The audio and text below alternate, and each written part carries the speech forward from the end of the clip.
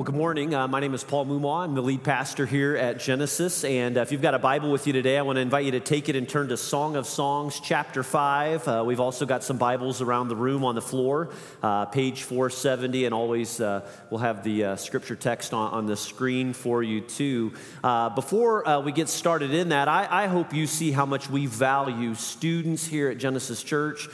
Through the video that was shown just a moment ago, a few of many of some great stories of life change. Not only do we value students, but we also value children and children's ministry here at Genesis Church. And with that in mind, we know that it's the summer, and because it's summer, well, we love the weather and we love to travel. And boy, there are plenty of sports and activities that are going on all summer long. And for this reason, there are many churches that during the summer that will actually shut down their children's ministry, knowing that with travels and schedules, it's going to be really tough and difficult. But we want you to know that at Genesis, we're committed to our children's ministry. We believe what we do here on Sunday morning with kids is extremely important. And but here's what we know. Because it's the summertime and with travel, we're at a place right now where we're really in need of some help. And we've got some of our regular volunteers that are taking a well-needed break, and many for different reasons.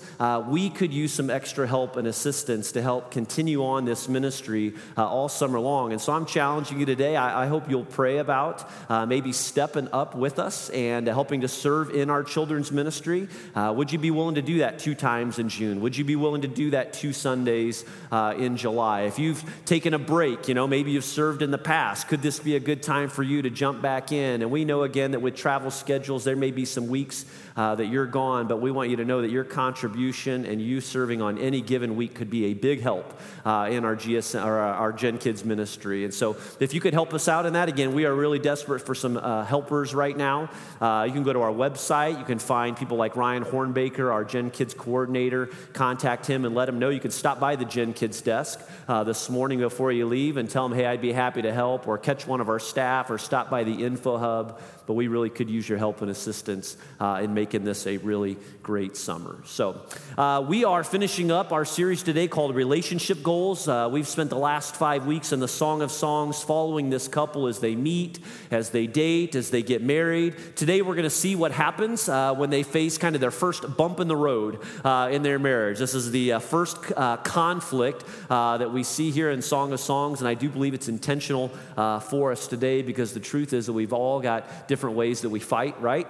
We all have conflict in our relationships and in our marriages. And in fact, I saw one example of this past week. It's a bit unconventional, but I just wanted to share it with you. It's about a woman, a wife named Lisa, and her husband of 31 years, Emil. The article says this. It says, when she and her husband shared a home together, they fought constantly.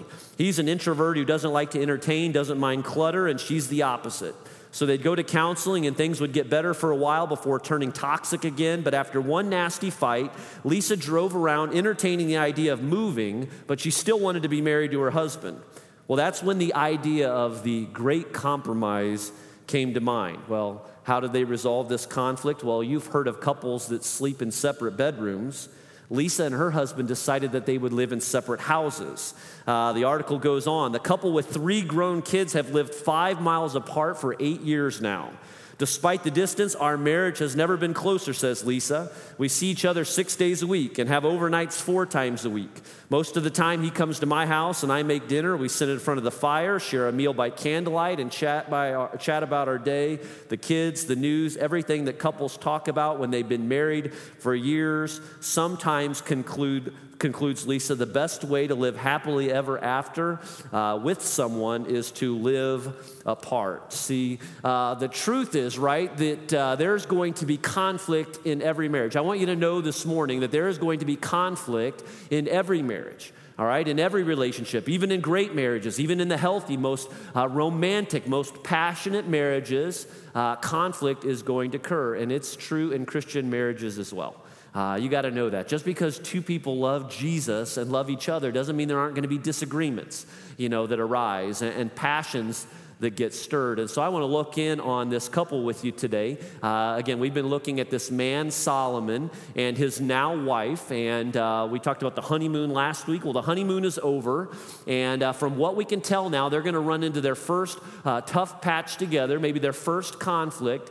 And it's described for us in Song of Songs, chapter 5, starting in verse 2, from her perspective, all right? She starts here. Look what it says. It says, I slept, but my heart was awake. Now, we can kind of gather that it's late at night. She's gone to sleep, but maybe fitfully here we see, all right? She's a little restless in her sleep. She's missing her husband. Now, we can only wonder, what time was he supposed to be home, right? I mean, what did he promise? Maybe they had made plans. We can maybe assume that dinner's in the microwave, all right, because he's late. But look at what she says next. She says, listen, my beloved is knocking. Now, that should get our attention, all right? The bedroom door's locked, all right? So obviously there's a bit of a problem here. That can't be a good sign. Look at Solomon's response. He says, open to me, my sister, my darling, my dove, my flawless one. Now we know when a man talks like this, all right? These terms of affection, all right? He knows that he's in the doghouse here. He knows he's in trouble.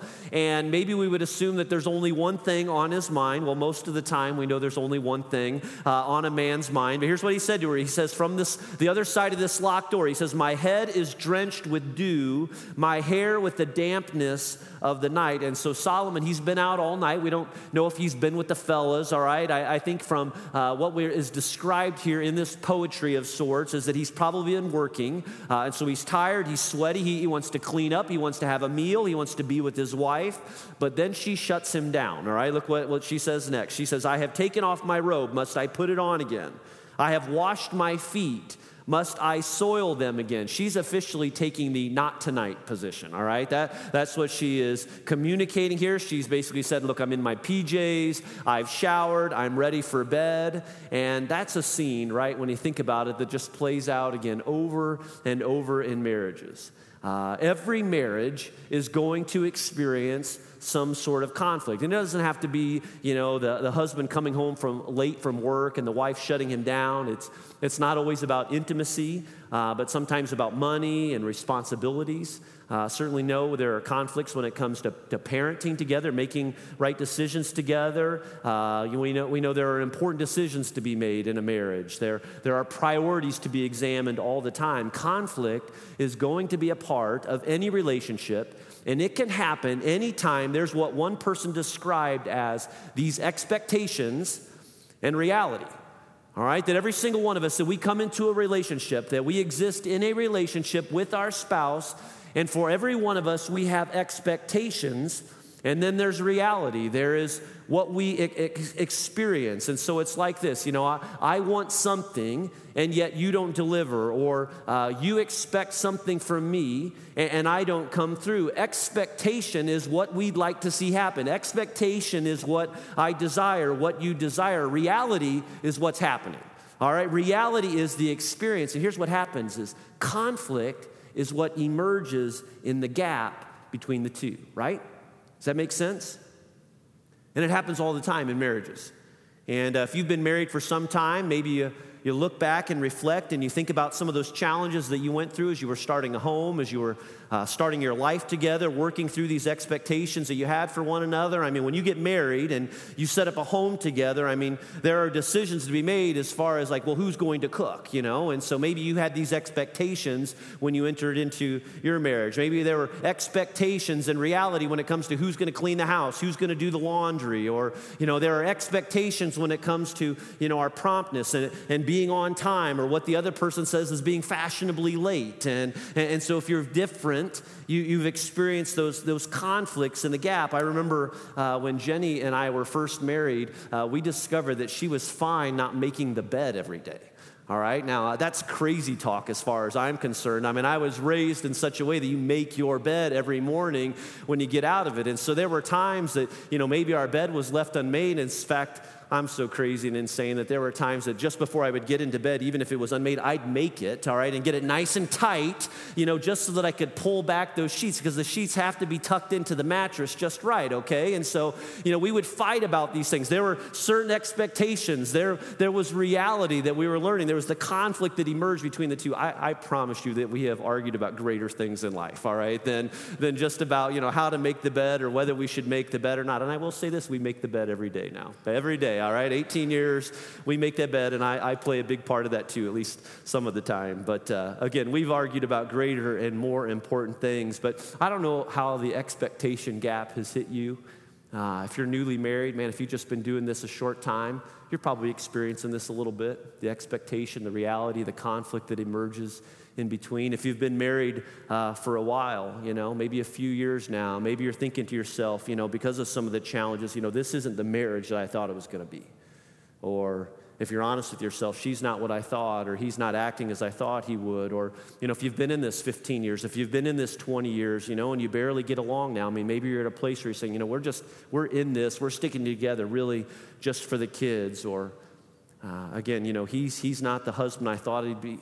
She's not the wife I thought she'd be. There's this expectation, there's reality, and then there's this gap in between. And that's what's happening here in this story to a degree. And that's what happens to ignite most conflict in marriage and really in any relationship. Because if you always do what I want, well then, hey, we're good, right? Or if I always do what you want, maybe we're okay. But it's only when there's a gap between expectation and reality. And from this interaction here in Song of Songs, we're going to see a little bit of what the key is to handling the conflict that emerges in the gap. Look at verse 4. All right, the door's still locked. He's still on the other side. She says, my beloved thrust his hand through the latch opening. My heart began to pound for him. Now, did he just put his fist through the door? All right, well, you may think that in looking at it, but further study shows not so fast. Most scholars believe that there's a little something lost in translation here, but this is really a peace offering on the part of Solomon. That basically he's heard his wife. She's not up for what he's wanting, but maybe he's a little disappointed. But what he's doing here is he's giving her a symbol of love. It's a sign of love and patience. By jiggling the latch, he's saying to her, okay, I hear you. Let's take a rain check. I still love you. In fact, as we'll see here in the text, he leaves a little gift, some myrrh on the doorknob. He's going to leave, all right?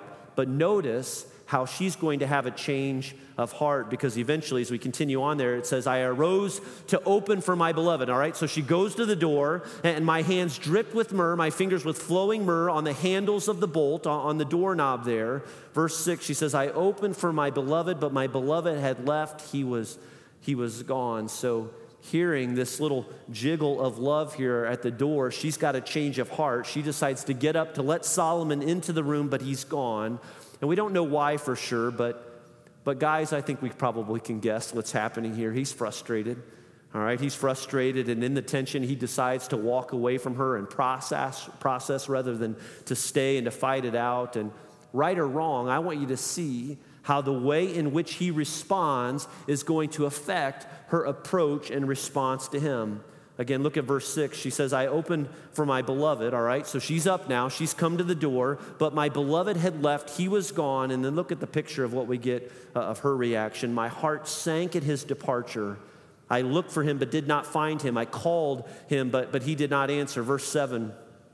The watchmen found me as they made their rounds in the city. They beat me, they bruised me, they took away my cloak, those watchmen of the walls. Now, I think we can be pretty sure that she did actually receive a physical beating here from the watchmen in the city. Now, why? Well, she's the queen, okay? All right, her husband's the king, all right? They mess with his wife, and he'll have their heads for this. But instead, what I think we see here is that she's going through these streets, at least emotionally, if you would. Maybe she's dreaming here, some would say. And every time she looks for her husband around every corner, she can't find him. She encounters one of these watchmen who respond, I haven't seen him. And so it bruises her soul. All right, she's hurt. She's longing for this man. She's torn up about the way that he left and now wonders if her husband will ever come back to her. And so she responds, as we'll see here, she's faint with love. Look at verse 8. Daughters of Jerusalem, I charge you, she says to her friends, if you find my beloved, what will you tell him? Tell him I am faint with love. Now, this is a pivotal stage, really, in any conflict. It's the moment when our heart turns, all right? And our heart turns and we start to focus less on what the conflict is about and more on the person that we love, more on the relationship that we have. And so all of a sudden she wants him. And I want you to see why her response is so important in this moment. You see, in these moments of conflict, all right, when the tension is high, all right, and we've all been in them, right? Okay, we've all been in situations like this. The tension is high. We've all got a choice to make a personal choice to either be understood or to understand. It's a choice to dig in, to fight what you want, or to consider what the other side may be thinking. See, the key is the success of a relationship shouldn't be measured by the lack of conflict, but great relationships are all about how committed we are to resolving conflict. All right, our patience and our trust with one another. Consider this. Let me give you one example. In 1961, President John F. Kennedy and the CIA decided to take out Fidel Castro, and there was a lot of discussion about how this was going to happen, and they finally decided to plan an invasion at a place called the Bay of Pigs, and the result was absolute disaster. And not too much long after this, there was another foreign policy situation that was far more serious. The U.S. had discovered that the Soviet Union had placed missiles inside of Cuba, just about 60 miles offshore. And like the Bay of Pigs, there was much discussion and conflict amongst the Kennedy administration as to what they should do. Should they invade Cuba? Should there be a blockade? And ultimately, they decided to pursue a blockade, and it proved to be the right decision. It was a major foreign policy victory for the U.S. and for our national security. Now, the story behind the story reveals that the different approach that went into the president making these decisions. For example, with the Bay of Pigs, he used what is sometimes referred to as the advocacy approach. With the Cuban Missile Crisis, he used what's referred to as the inquiry approach. Now, what happened with the Bay of Pigs decision was that the president and all of the national security advisors advocated their personal preference or position. So they argued why they were right and why the president should move forward with their particular plan. But President Kennedy decided to have his advisors use the inquiry process with the Cuban Missile Crisis. His advisors were asked to argue for the position of the people they disagreed with. And so the CIA had to argue from the military's point of view and vice versa. And what was learned from this is that by inquiring from the other person's position, they ultimately came up with the decision to blockade, and it was the right decision. In other words, they sought first to understand rather than simply being understood. And that's a little of what's happening here in Song of Songs and in this conflict. I mean, notice that she's not going to use this moment or this conflict or this lateness to manipulate him. She's not going to dig in and fight for a week, all right, in order to be understood. Instead, she humbles herself and she tries to understand where he's coming from, and her heart is moved in the moment, so much so that I want you to see what happens next here. I mean, her friends, they ask her, really, what's so great about this guy? What is it, that allows you to get so wound up about him? And look what she says starting in verse 10. Basically, she says, he might make mistakes, but my beloved is radiant and ruddy, outstanding among 10,000. His head is purest gold, his hair is wavy and black as a raven. His eyes are like doves by the water's streams, washed in milk, mounted like jewels. Skip over to verse 16. She says, this is my beloved. This is my friend, daughters of Jerusalem. So this woman who like a half hour ago flat out rejected her man is now obsessed with him again. And in this moment, what I believe that God is doing is he's working on both hearts, and he's changing her heart. She's open to him. Solomon didn't change her heart. Let's let that be a lesson to all of us. You can't change your spouse's heart. Sure, there are things that we can do to make a great impression, to show love to our spouse. God is greater than any of us. He can change your husband. He can change your wife's heart. All right, so Solomon wasn't even there. And so we can't change our partner's hearts. Only God can. And only he will as we trust him, as we give him room to work, as we give him time and space. Here's the thing for us. Conflict is going to be a part of any relationship. It's going to be a part of any healthy marriage. We're not going to get rid of it. But the question is, how do we manage it in such a way that it will enhance our marriage or grow the relationship? In other words, how should we act in the gap? How should we act in the gap when we know there are expectations, we know there is reality? So I want to give you, as we wrap up this series, just 4 things that we can learn from this passage and from some other scriptures too, and we've included these in your notes if you would. The first thing is this, that when it comes to conflict in any marriage, I want to challenge you today to trust positive intentions. Trust positive intentions. You know, during week 3, we talked about the importance of the wedding vows and remembering what we promised, remembering what you promised to your spouse on your wedding day. And so if you're married and you think back to that day, there was something that you loved about him, right? There was something great that you loved about her. There was something deep inside of you and in that relationship that made you trust him or her. And one thing that I think that can help all of us in that expectation gap is to believe that whatever was there then still has the potential to be there today. All right, that same love, that same trust. Look at this. I was reading about the story of Sana, Cleric, and Adnan. They met online. His screen name was Prince of Joy. Her screen name was Sweetie. And he entered the online chat room from work. She worked at an internet cafe in Bosnia. They were both married to other people, all right, but their marriages were in trouble, and so they were drifting, and so they found each other online. Well, they eventually decided to meet up, but there's no happy ending to this story because it turns out that Sweetie was already married to Prince of Joy. All right, they were already married to each other, all right, and then found each other through this online service, and so now they discover that they're having an affair with one another, and a few months later, they were filing for divorce, each accusing the other for being unfaithful. Sana said, "I thought I had found the love of my life. The way this Prince of Joy spoke to me, the things he wrote, I had never experienced this in our marriage." Adnan said, "I was so happy to have found a woman who finally understood me. Then it turned out that I hadn't found anyone new at all." Isn't it true that there's always an expectation gap? This is what I thought it would be.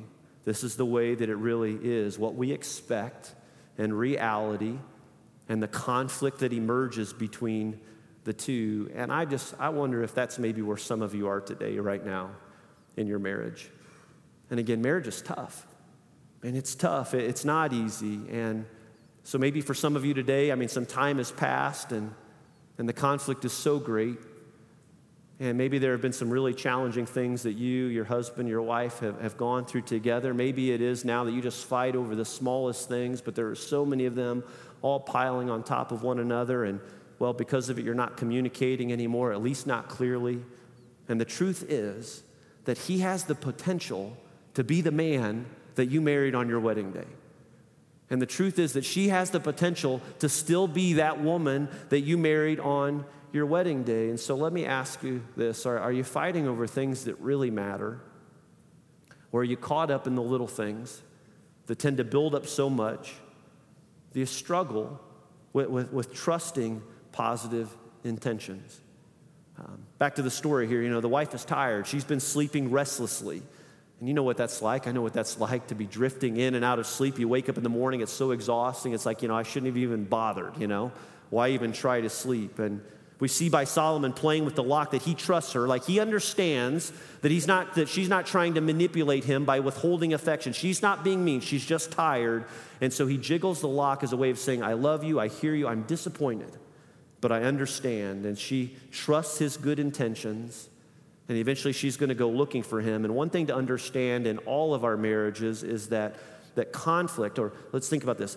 One of the things to understand in our marriage conflict is that maybe the most important thing to remember is this, that your spouse is not the enemy.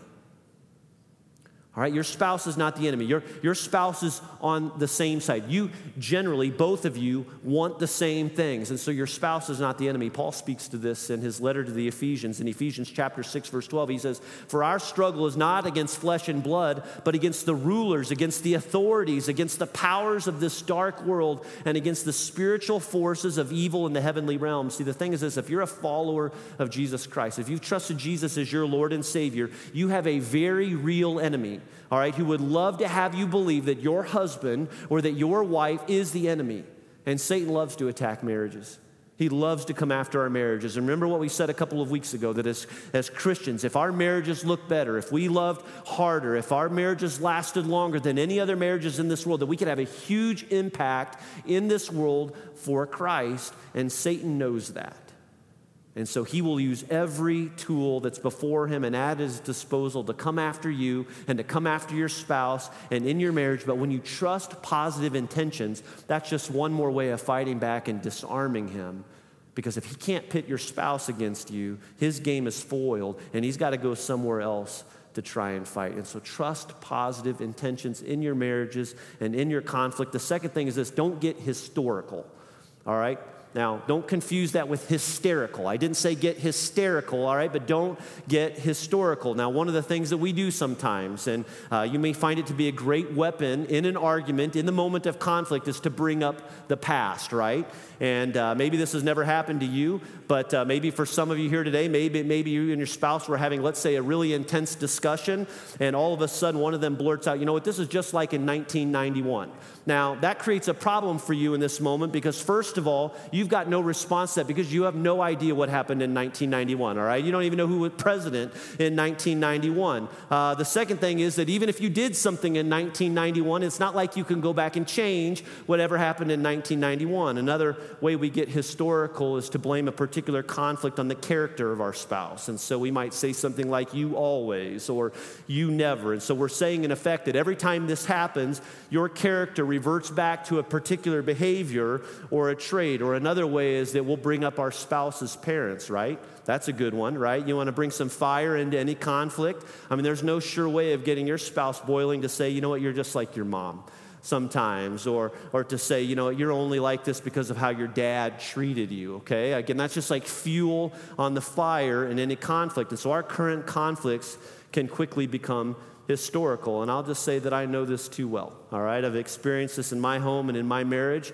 I've been ironing my clothes ever since we've been married, since 1998, all of my own clothes. And it's not like that I expect my wife, Jenny, to iron my clothes every week, but I could use some help from time to time, all right, if I'm just honest with you. And according to Jenny, here's what happened, allegedly. We were newly married, all right? She was ironing my pants, and knowing that she had never ironed the pants of a man before, I just offered her some advice, a suggestion in how to do it a little more appropriately. Now, if you asked her about it today, she would say something like, I don't iron your clothes because you made the comment, my mom never irons my pants like that. Now, I stand here today honestly to testify that those words did not come out of my mouth, all right? I would never say something as stupid as that, but Jenny feels like it's her get out of ironing my clothes for the rest of our lives card. Sounds pretty historical to me. 1 Corinthians 13 reminds us that 1 Corinthians 13:5, it, that is love, does not dishonor others. It's not self-seeking. It's not easily angered. It keeps no record of wrongs. I feel like my wife is keeping a record of my wrongs, all right, when it comes to ironing my pants. But, you know, we do that sometimes, don't we? We're all guilty of that. We keep records of wrongs with our spouse, and maybe we bring it up, and because we bring it up, it gives us more power, and the more charges we bring up, the more we can go after her character, the more you can go after his character. Maybe we think it'll help us win our case, which is really a pretty dangerous thing. Here's the thing, listen, if you fight to win all the time, that's not a healthy way to approach your spouse. That's not a healthy way to approach conflict in marriage. The goal of marital conflict should be to build up the relationship. All right, what can we learn together? How can I be more humbled in this moment? What can I learn from what's happening here? Not to tear down the other person. Don't get historical. The third thing is this: own your part. All right, you and I have an individual side to this. Again, when it comes to conflict, there are two sides to every story, right? That's true, even when we're invested in so much in one side, that we can't possibly imagine where the other person is coming from or what they're thinking. I mean, think about how this happens in politics, our current political situation right now. I mean, some will say, how could you possibly vote for that guy? Another side says, how could you possibly vote for that woman?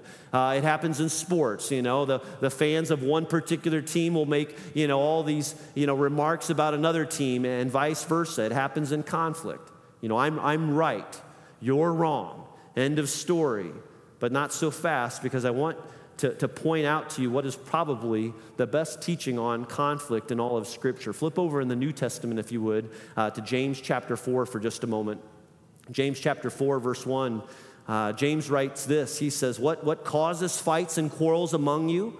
Basically, hey, do you know the source? You want to know the root of it? You want to know where it comes from? He says, don't they come from your desires?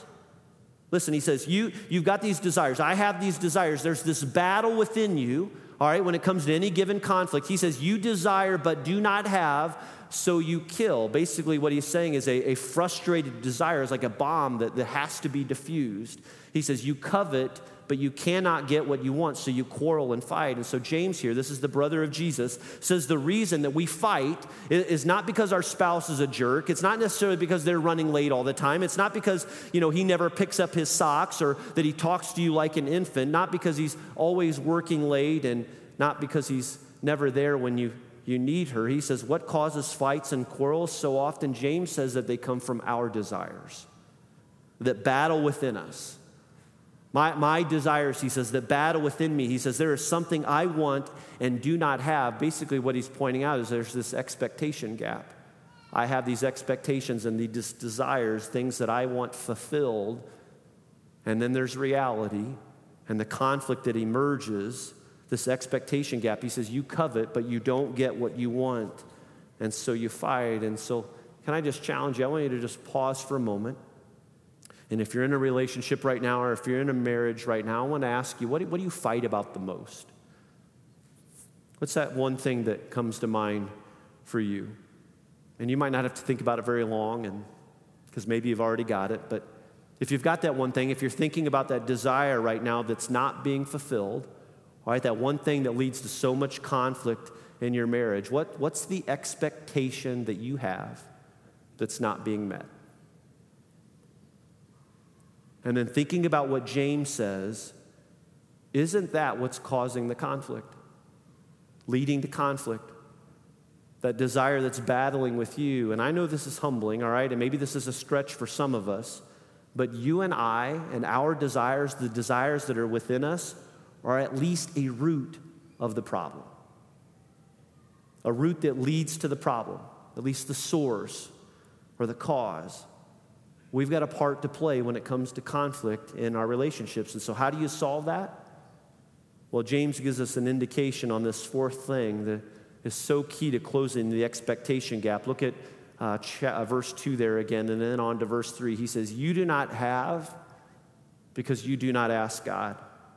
And when you ask, you do not receive because you ask with wrong motives, that you may spend what you get on your pleasures. James reminds us that sometimes our conflicts, at least the root of our conflict, is expecting something from our spouse that they're not even equipped to give us. All right, that we desperately want our wife to be more affirming to us, and that's not who they are. That's maybe an area that they're growing in, an area of their life that God's still working on. Or we want, you want your husband to be more sensitive to your needs and your feelings, but God didn't make them that way, all right? And so there's a lot of room for growth there. All right, but maybe some progress being made. And not that they can't change, and not that we don't both in our marriages, all right, submit to one another and seek to serve each other's needs out of love, but all of that whining and all of that fussing and complaining, ignoring and withholding and yelling isn't going to change them. James says that these desires and these expectations that we have, if we want to see them ultimately fulfilled, we need to know that those will never be fulfilled outside of a relationship with God through Jesus Christ. That the very most important thing that we can ever do is to go to the Lord first and to be in a constant and daily relationship with Him. He says, hey, when you don't ask, you don't receive. But if you just ask, that over time and through the work of the Lord in our lives and in our marriages, that gap would shrink and potentially disappear completely. And so what's the fourth key for us?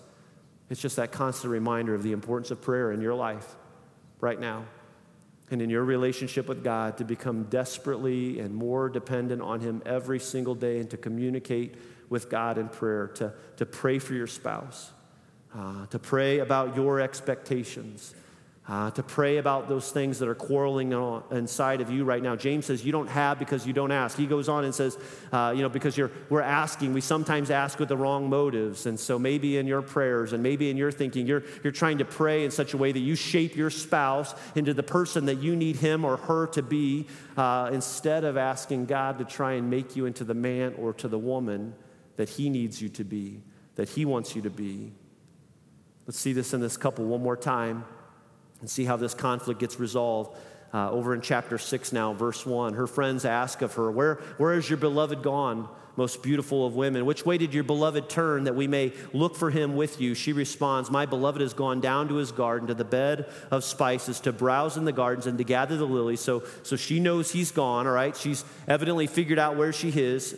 She knows he's gone down to the garden, maybe to walk off this frustration, and we see the work that God has done in her heart.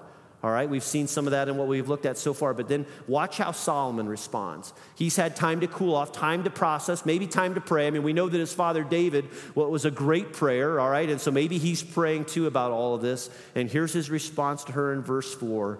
He looks at his wife, and after this conflict, he says, you are as beautiful as Tirzah, my darling, as lovely as Jerusalem, as majestic as troops with banners. What we take from this is just simply conflict resolved. Let's move on. You know, sometimes Christian marriages are elevated to this pedestal that supposes them to be perfect. That in some way we paint a picture that they should be without conflict, there should be no struggle, there should be no hurt, but that's not how marriages work in a fallen world. Two fallen people. There will be conflict in any relationship.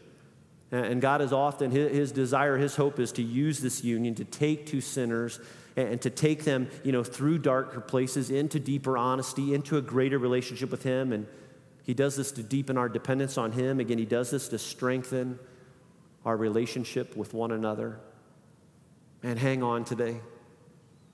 Consider maybe what the Lord wants to do in your life right now when it comes to your marriage or the relationship that you're in.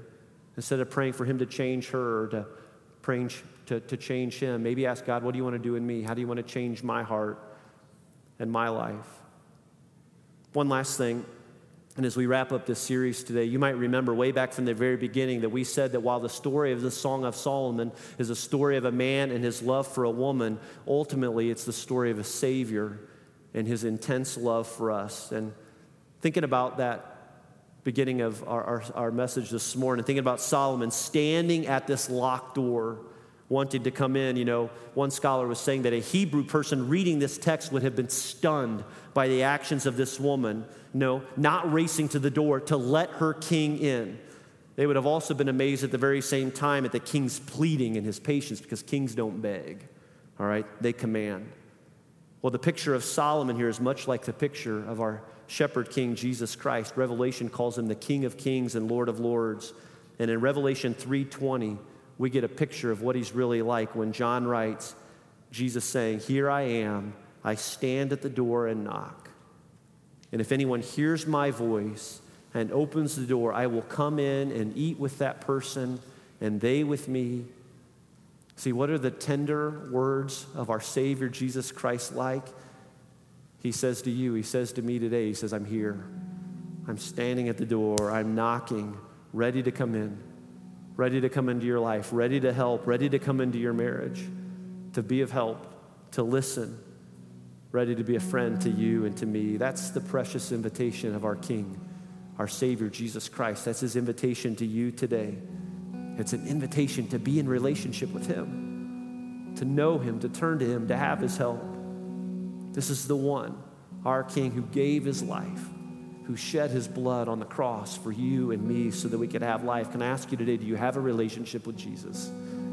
Do you know him as your Savior and friend? You can do that today. You can just pray and invite him, Lord Jesus, come into my life. I want to be in a relationship with you. Could that be the one thing that's missing in your marriage right now?